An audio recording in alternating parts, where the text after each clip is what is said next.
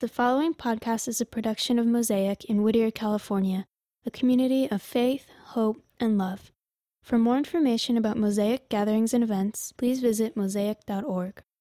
Welcome to Mosaic Whittier. If you haven't been here before, maybe you now found a reason not to come back. However, the real pastor is not here today, so I showed up.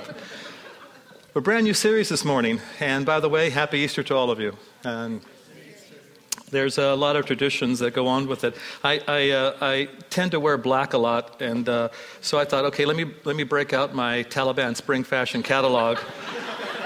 Unfortunately, they had pink scarves available, so broke that out for Easter. This is as Easter as it's going to get from you folks. That's it, done. And as soon as this is over, I'll put it away until I go to school tomorrow. Oh no, we're on Easter break. Yeah, we're on Easter break. I'm not joking about that. I went back to school. I never finished. When I went to college, I went back to school. I'm the oldest living sophomore. This morning, we're starting a brand new series called Wonder, and the topics we'll cover will be the wonder of nature and creation, peace and rest, and force versus power.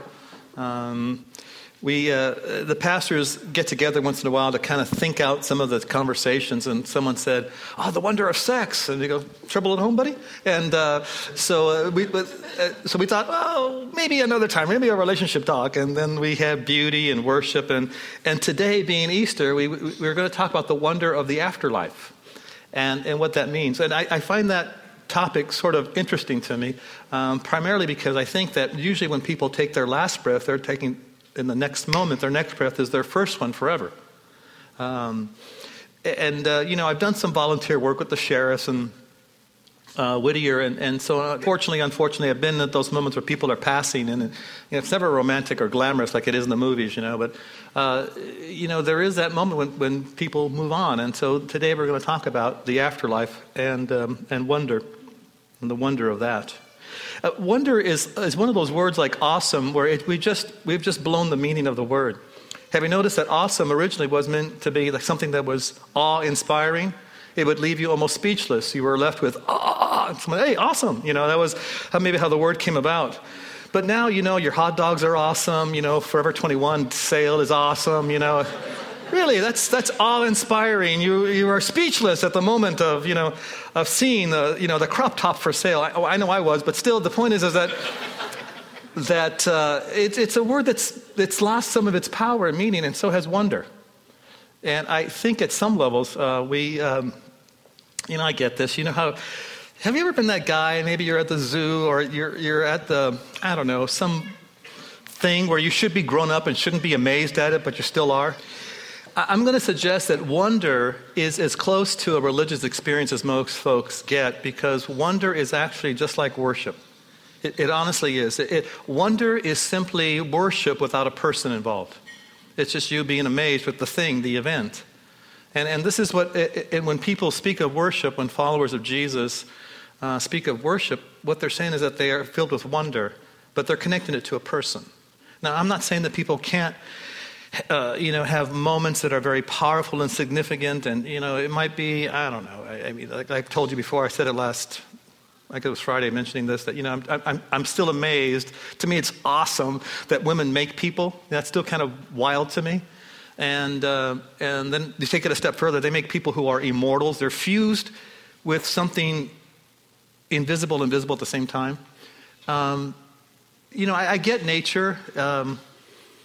I like looking at photos of it. I don't like to be in it, but I can see where some people would think it's awe-inspiring, But wonder is synonymous for folks in terms of worship, that it just means that we connect it to a person. So what happens, I think, though, is that for most of us, we kind of bypass the moment of wonder because we have to explain the moment. And if we can't explain it or understand it, then we deem it unnecessary. You follow? So if I'm experiencing something, if I see something that I can explain or understand, it's almost like this. We have and when I say we, I mean I've done this. And there are places in my life where I still do this, where I want to bypass wonder because of the impact it might have on my life, and go straight to, well, that's interesting. You follow? We wonder is no longer part of our experiences. We've just gone to, it's interesting. Oh, that's interesting. Wow, that's interesting. I was in this plane, it was flying. That's interesting.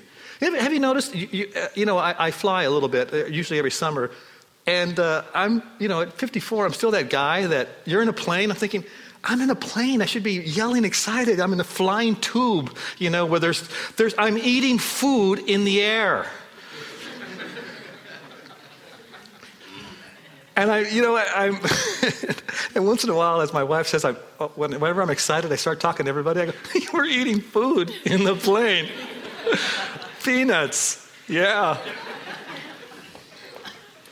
I know it's stupid, but I still get amazed at that multi-ton things in the air, and I'm not falling. Well, unless you're flying Southwest. But the point is, I didn't tear that plane apart. That wasn't me. I'm just saying what it says here. So if we bypass wonder, we just get to the place where things are just interesting. It kind of keeps it safe. But maybe is it possible that the very things that we don't understand need to be experienced, and they're the most important things to experience, is those things that we want to deem unnecessary, because we can't explain them, so they must be unnecessary. I'm going to take you to Luke chapter 24. And if you don't have a Bible, it'll be on the screen behind me. Hey, one thing before I forget, and when I say before I forget, I really mean that. At the end of this talk, about an hour and a half from now, at the end of this talk, totally lying to you, I don't want to hear myself talk for that long. If you're a person that doesn't call himself a follower of Jesus or a Christian or whatever you want to say that, whatever your term is, that's not you. You're here today because, you want to go to church with your mom and dad. It's Easter, you're supposed to go, or you're visiting with a friend. And I get that, and I'm glad you're here. Welcome. We hope you have a good experience. But if you're that person at the end of this gathering where I'm not that individual, I'd like to invite you to my house for dinner on Tuesday. At the end of the talk, we'll take the guest cards, and if you'd like to have dinner, probably do barbecue or carne asada, Hispanic barbecue, and then I live up here in Uptown, and we'll just process. We'll have dinner. We'll chat and talk, and we'll go from there. So I'll remind you at the end. Luke 24, verses 1 through 5. On the first day of the week, very, very early in the morning, the women took the spices they had prepared and went to the tomb.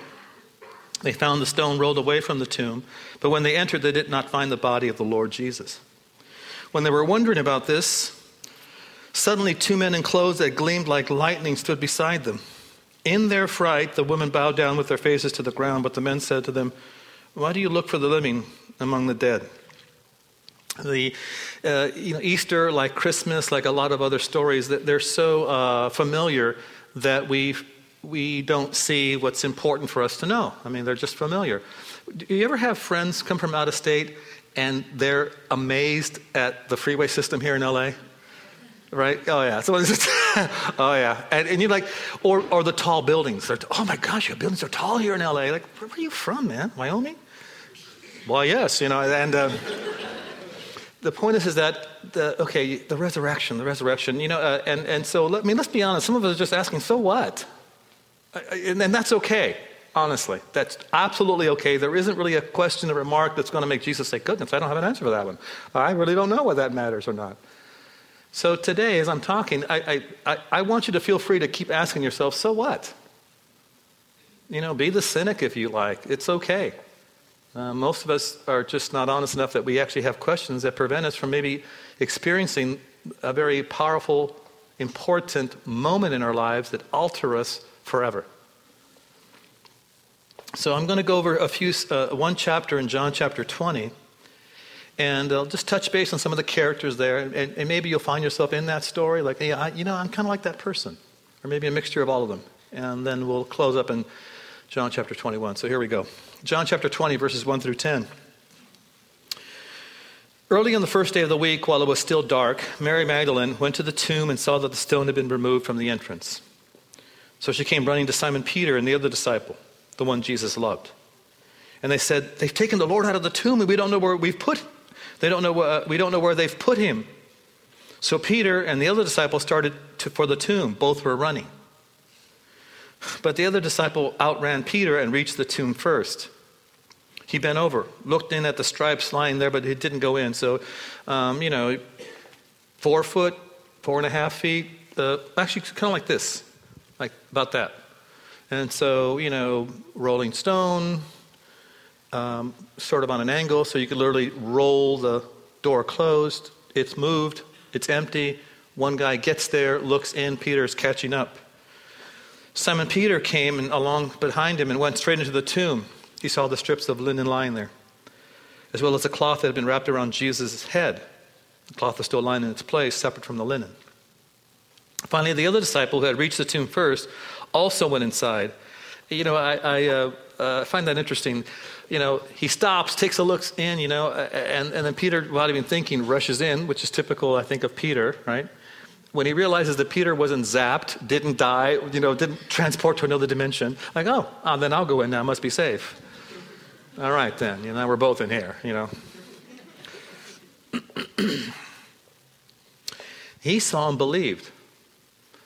Now, what's interesting to me is that because we're Western, I think we automatically think when he saw and believed, he became evangelical, moved to Orange County, started voting Republican. He became that guy.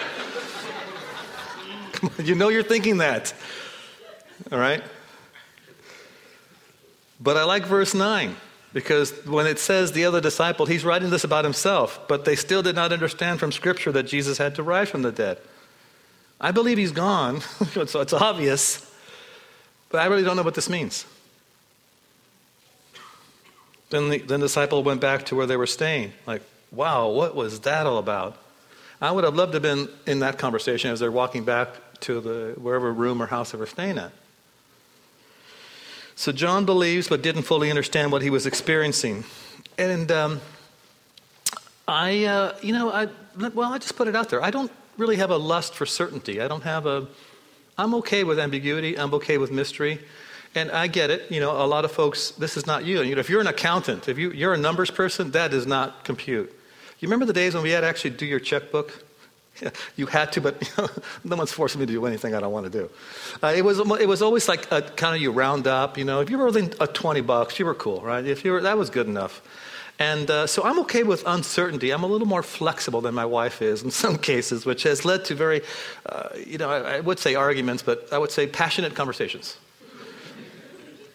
I don't find myself being that black and white. That doesn't mean I don't have some views that I think are solid, but I tell you, I'm willing to hang on to my view tightly as long as reason or Scripture haven't shown me otherwise.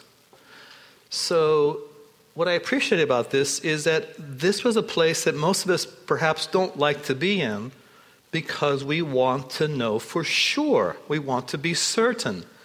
And certainty has its limitations. I know that it sometimes can lead to arrogance and, I'm right, you're wrong, and I'm in, you're out. And for many ways, in many reasons, this is unfortunately how many of us, well-meaning, have portrayed the message of Jesus. The church has done this in many ways. And by the way, when I say the church, I'm not speaking like we're not the church. I would say my brothers and my sisters, my family, my heritage in many, many ways. But just like family, there's some family that's cool and there's some family that's goofy, right? Right? Some of you guys are going to get together for Easter with your family. You're going to be like, oh yeah, there's my Uncle Pedro, he's kind of off, or whatever. But, hey, he's family. What are you going to do, right? Pants way up to here, but, it's family. So those two men leave in having experienced something very real and true, but they're uncertain as to what it all means. And they're not going to really fully step into the reality of it. They've touched reality. They haven't stepped into it completely. Okay? But Mary, the woman who was there a moment ago, stays behind. By the way, I find this odd. They leave talking. She's crying. They didn't stop, say, hey, are you okay? Yeah, you're right. You good? You need a moment alone? All right, she's crying, whatever. I wonder if they were just thinking and they didn't process Mary. But she's about to get processed, verse 11. Now Mary stood outside the tomb crying. And as she wept, she bent over to look into the tomb. Boy, that is just, I get that. I've lost somebody meaningful in my life. I can't even pay respects to the place where he's been buried. She's probably experiencing the loss in the morning of that over and over. And, we do that. You just take that second look again. You keep turning back. Is it really over? Right? And she saw two angels in white seated where Jesus' body had been, one at the head and one at the other foot. And they asked her, "Woman, why are you crying?" Now, this is where the humanity of the story gets me, because if there were two people in there suddenly appear and they ask her, "Why are you crying?" and she begins to talk to them. Like it wasn't like, "Where'd you come from?" or what? It was just she starts talking. "They've taken my Lord away, and I don't know where they put him in."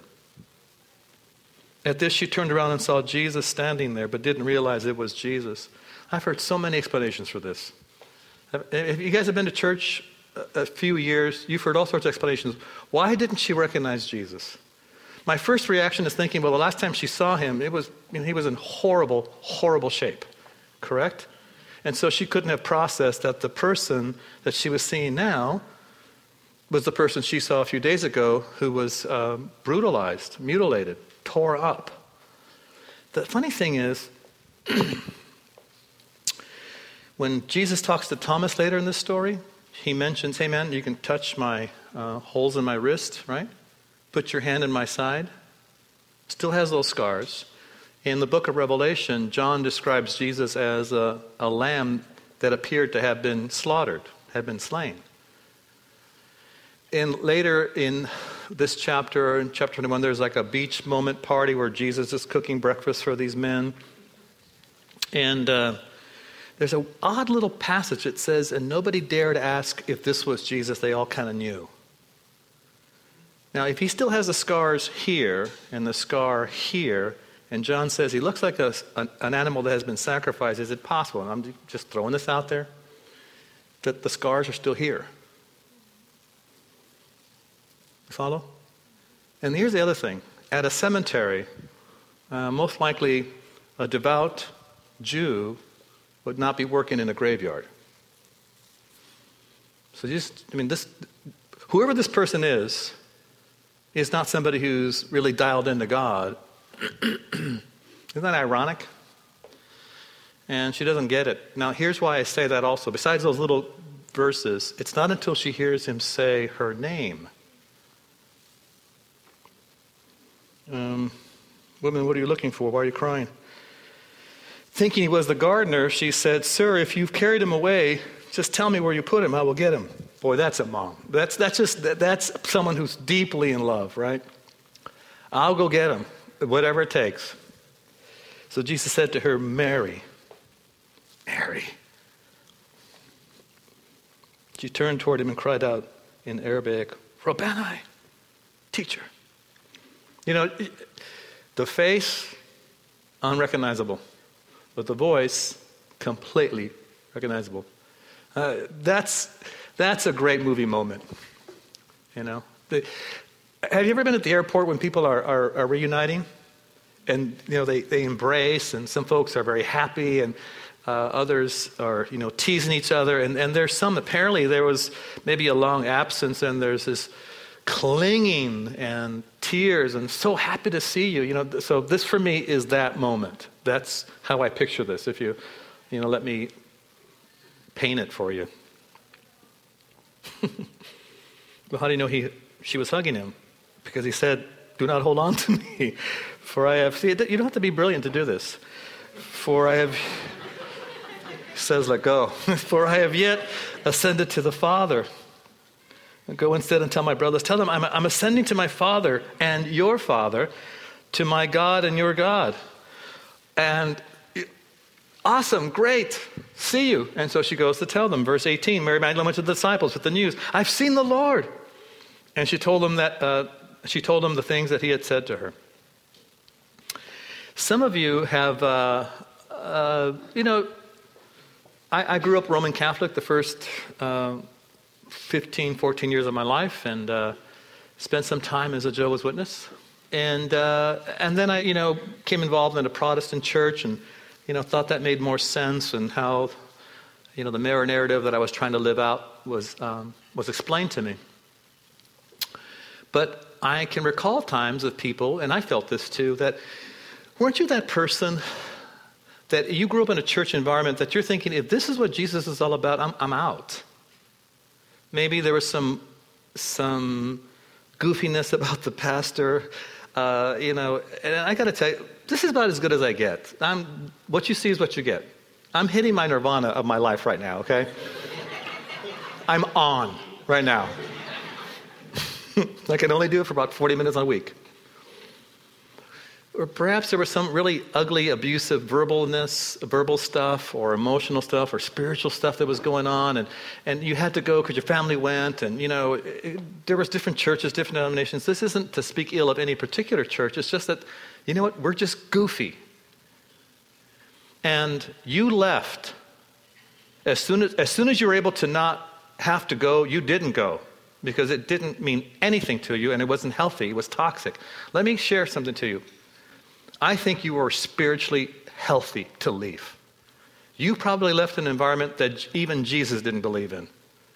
You probably left an environment that had nothing to do with the God that's actually real, but some weird distortion that was filtered through our own brokenness and said, this is what God is like.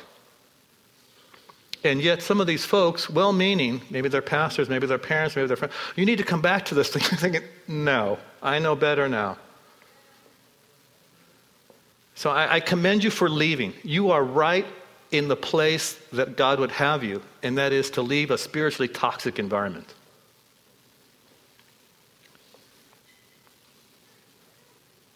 Jesus wasn't at those churches at all. So if you believed you heard him speak once, and maybe you still want to, if I just knew where he was, if I could make sure without any other goofiness that I experienced in the past, I would be in. And so when Jesus begins to tell these men, this is who I am now, this is where I'm ascending, there's a shift in the universe, and you're going to be part of it. These men were going to need to step out of a life that they had once known, and it wasn't always bad, into something wonderful. John 20, verse 19. On the evening of the first day of the week, where the disciples were together, with the doors locked for fear of the Jewish leaders, Jesus came and stood among them and said, "Peace be with you."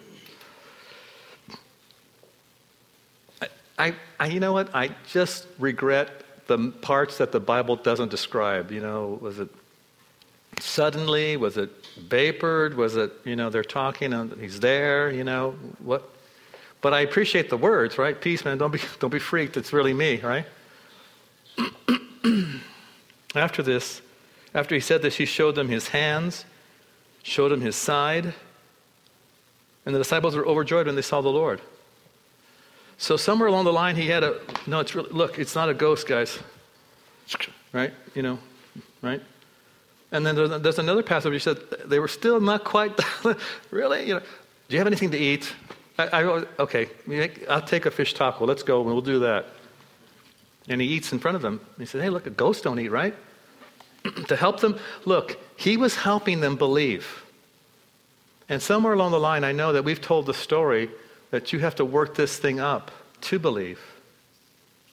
No matter how much you may want something, like believing, a healthy relationship, good things to happen in your life, whatever that might be, understand that God wants it more. Okay? So if you, I want to believe, but I just can't get there, understand that God is willing to help with that. He doesn't resent the fact that there's questions. Again, Jesus said, "Peace be with you. As the Father has sent me, I am sending you." And with that he breathed on them and said, "Receive the Holy Spirit. If you forgive anyone's sins, they are forgiven. If you don't forgive them, they are not forgiven." So this experience led to joy, and they were excited, and this was an amazing moment, and they're having a great gathering, but someone wasn't there. Somebody was I don't know, where was Thomas? Who knows, right? Doesn't say. Verse 24, now Thomas, also known as Didymus, one of the 12, was not with the disciples when Jesus came. So the other disciples told him, "Dude, we've seen the Lord." Maybe not like that, but probably in Aramaic. But the point is that it would have been excited. Oh my gosh, dude, you missed it. You should have been there, snap. And someone really enjoyed that one. How do you, so this marvelous moment just happened. All your friends were there. Dude, you weren't here. Okay, so now you're Thomas. Let me shift for a second. But he said to them, and I'll tell you what, I'm not going through this again. I'm not going to have my heart broken again. I'm not going to have my hope crushed again. If I can't put my finger into his wound and my hand in his side, I'm not buying this. I'm not doing it again, guys. And he lived with these guys, traveled with them, prayed with them. They were his friends. They were close, tight friends. I mean, you stay 2 or 3 years living with somebody. If you haven't murdered them, they're probably going to be pretty close. And so these friends of his couldn't convince him to step into a moment with them. Verse 26, a week passes by. Now, I'm thinking at this point, Thomas is pretty convinced that whatever they experienced had nothing to do with God. Or if it did, maybe it's like, gosh, why didn't I get it? You ever in those moments where people are just, they seem to talk to God in a way like it's just somebody sitting right next to them, and you're like, well, why not me? I don't get that. A week later, his disciples were in the house again. But this time, Thomas was with them. And though the doors were locked, Jesus came and stood among them. Peace be with you. If you were Thomas, you're like, oh man, can I fade into the wall here? How do let me stand behind Peter. Andrew's kind of quiet, Hey, Thomas, put your finger here. See my hands. Reach out your hand and put it in my side. Stop doubting, Thomas, and believe. Now, he's such an iconic figure in Western civilization. What's his name in literature? He's called the Doubting Thomas, right? I have a little more respect for him maybe than that, because I've been that guy where I'm not going to roll the dice on getting hurt again. And so he sets up a contract to believe. Now, some of us have done this, right? Oh God, get me out of this, and if you do that, I believe, right? Come on. No, not me, Mentirosos. Liars for our Caucasian friends. And then, because I can insult in 2 languages. Yeah, come on, man. I mean, I've had some sincere moments of prayer in jail. I've had some very, intense moments of prayer. Like, look, we're adults here. Let's be honest, right? I hope she's not pregnant. Well, that's the laughter familiarity right there, folks. Someone is you've injured yourself. Someone else injured themselves. Business is going bad. Whatever. I'm in a car accident. Something. God, if you just get me out of this, if you would just, I will believe. You make those bargains, and then when it does work out, let's be honest. God came through, so it's okay. See, I think the reason why Jesus does this is not to shame this guy, not to embarrass this guy. It's not that we have a great story for the next 2,500 years. Because he knew Thomas would be willing to keep his word. If I can do this, I'll believe, and I'll live with the consequences of my belief. It's not just believing that I believe it's true, I got the facts, but it makes no difference in how I live. I think Thomas was really getting to the point, like, I just can't bear to be let down again. But if I can touch reality, I'll step into it, and I'll live in it.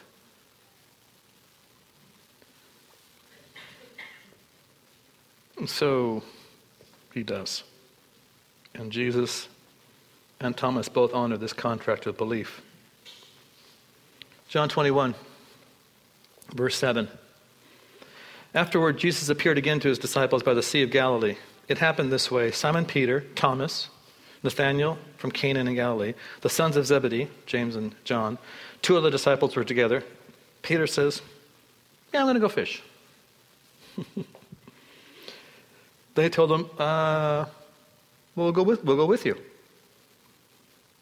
So, they're walking along. I mean, you read the story, it seems like this one amazing moment after the other, right? But we realize that when Jesus first met with his disciples, and to the time he meets with Thomas is about a week. So a few days went by. We don't have a record that nothing happened, but we don't have a record that something did happen either. And sometimes I think we're those people that we are so narcissistic that we demand God, or we demand experiences to happen at our preferred level for us to stay in the game of belief. So they went on in a boat that night and they caught nothing. So early in the morning, Jesus stood on the shore, but the disciples didn't realize it was Jesus. He called out to them, "Hey friends, have you any fish?" If you're in the boat, you're thinking, "This guy, great." You have a guy like, great. When we dock that guy, yeah, done with this guy. "No, thanks for asking." "We'll throw your net on the other side of the boat and you'll find some." What would that remind them of? An earlier incident that something happened, right?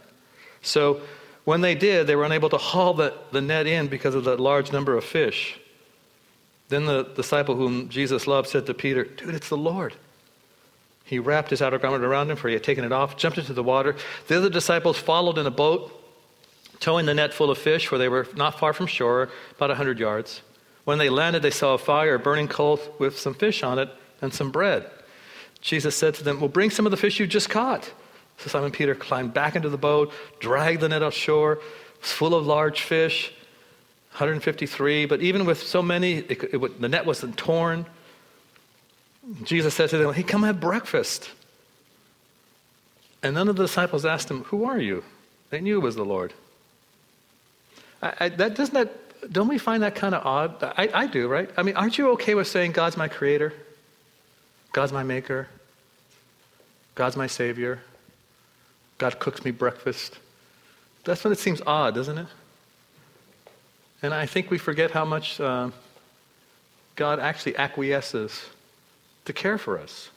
And we're thinking in terms of, man, I got to work this up and get to him, when he's actually done. If there's one consistent theme in the scriptures, that God always moves towards people.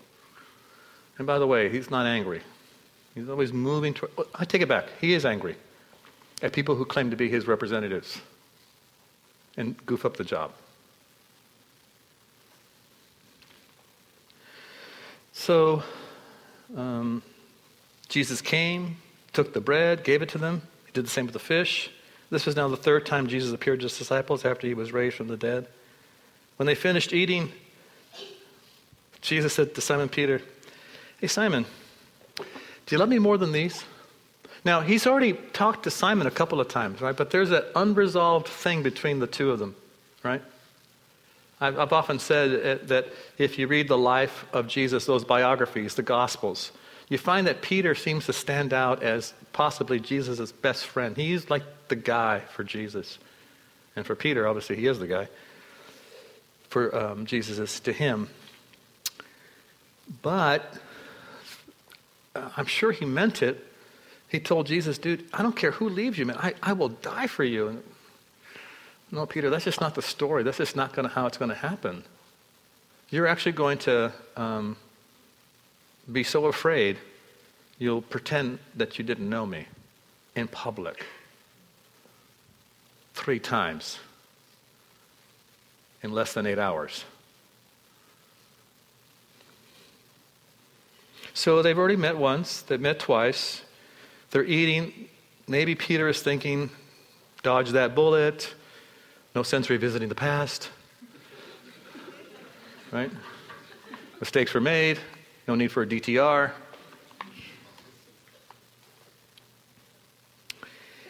The thing about Christ, I've noticed in the scripture, is that he doesn't leave a conversation unfinished. Occasionally, sometimes I'm talking to somebody and it starts to get a little weird. I know I'm missing it. I know I'm not hearing what they're saying to me. And so I'll ask him, "Hey, is there something that needs to be said that hasn't been said?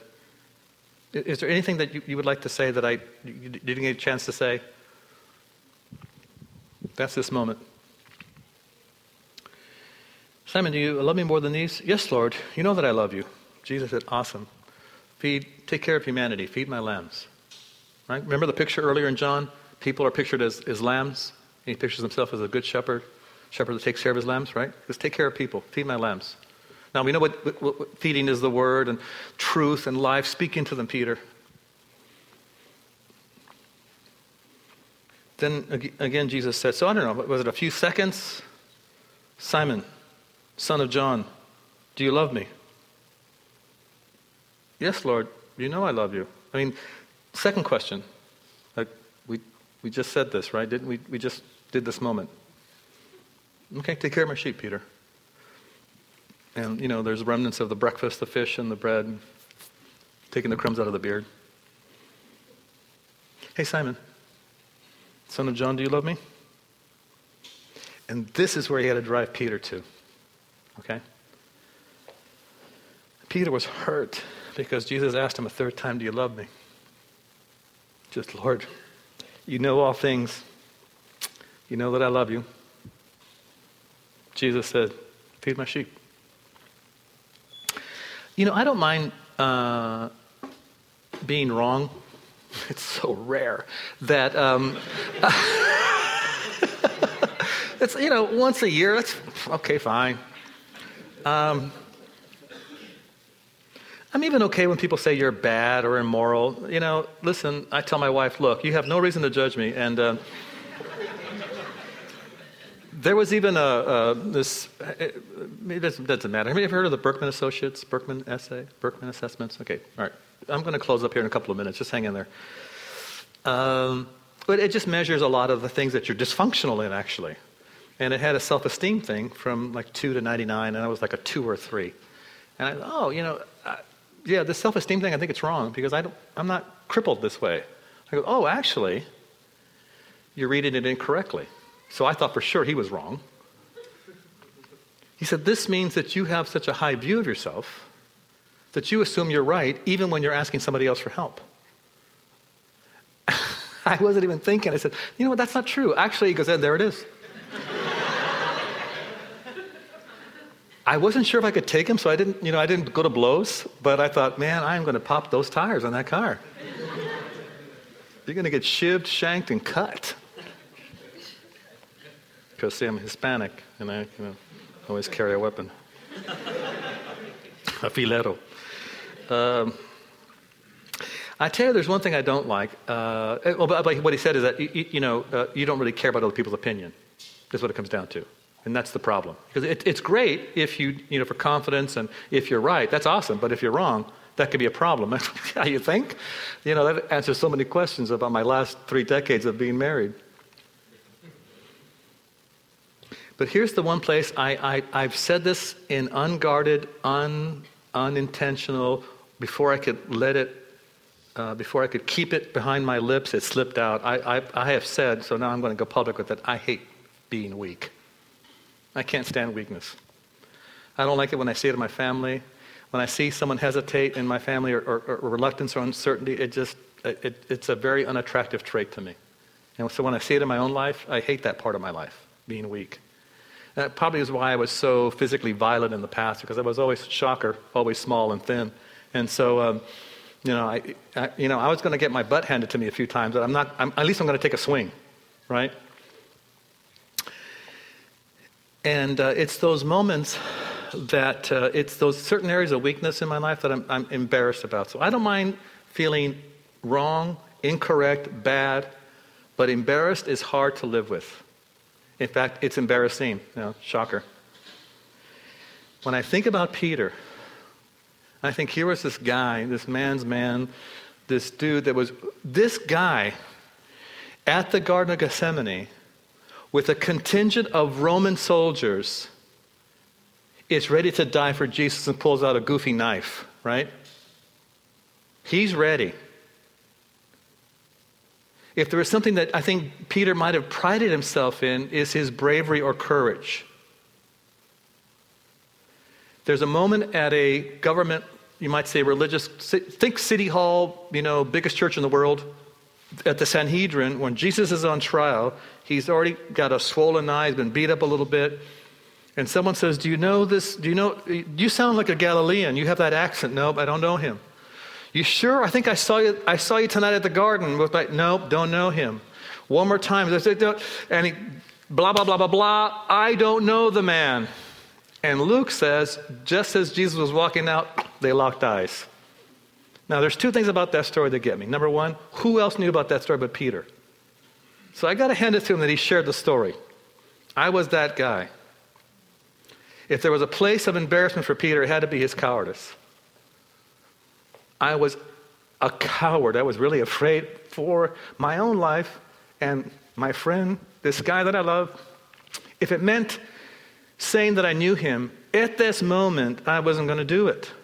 3 times. And Jesus in his kindness brings it back. Look, dude, I need you to stop living in that moment. I need you to forget that moment. I need you to step forward into who you're going to be. Dude, you love me? Yes. I need you to be me for other people, Peter. Look, dude, I love you. This is settled. What I've given to you, I need you to give to others. You need to be me for other people. Step into that moment. And Peter does in a very powerful way. So, yeah, resurrection. And there's some stories I've left out, a lot of things that happened. But the one thing I'm going to close with this. All these people had powerful moments of Jesus, post-resurrection. Some of them didn't get it. They didn't understand it fully. They were experiencing something very powerful and very real, but they couldn't have explained it. They just knew, I've met Jesus just as alive as a week ago, 2 weeks ago. Some doubted, some were concerned, some were calling back, some were so embarrassed about stuff that I know you let me eat with you and you hang out with me, but I don't really know that you love me. Oh, dude, I do. I am so for you, you have no idea. And maybe that's what most of us maybe need to hear this morning. I am so for you, you have no idea how for you I am. And I need you to be me for the rest of humanity. So, where are you in the stories? Are you willing to experience what you may not fully understand yet? Are you willing to experience something you think you understand new? And, if not, well then when? And if yes, okay, now what? Here's the now what. I'm going to close.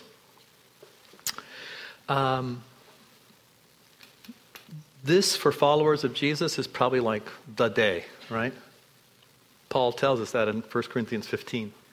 Everything we do would be stupid if there wasn't an Easter. You follow? But since there is, everything we do in following Christ matters and echoes in eternity.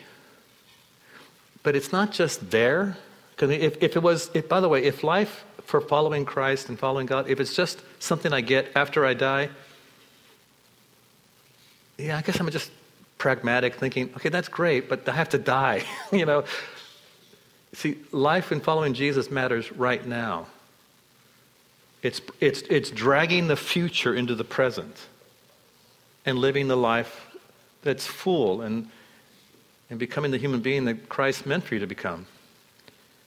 And so, I'm going to ask you to take a posture of prayer with me, sitting down. You can just bow your heads if you wish, please.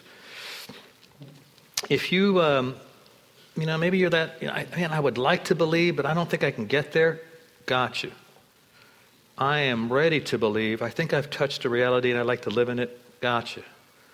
So, just to allow everybody else their moment of privacy, if you're one of those folks or you just have questions about Jesus, we would like to give you a piece of literature or a gift before you head out today, and that's it. We're not going to ask you to stand or raise your hand or anything. Father, thank you for being good to us. And what I pray is that you help us live in this resurrection, moment and reality, that I don't have to fully understand to experience your kindness and your beauty. I don't have to worry about my past goofiness that keeps me from experiencing you more completely. That I can live in the sweet spot of my own life because of what you have done in coming back from the dead. That power, that ability, that beauty, that wonder that you wish to give to every one of us, every person who lives on the planet.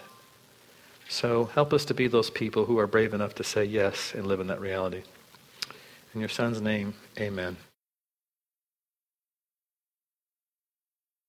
Thank you for listening to this production by Mosaic Whittier, a community of faith, hope, and love. For more information about Mosaic gatherings and events, please visit mosaic.org.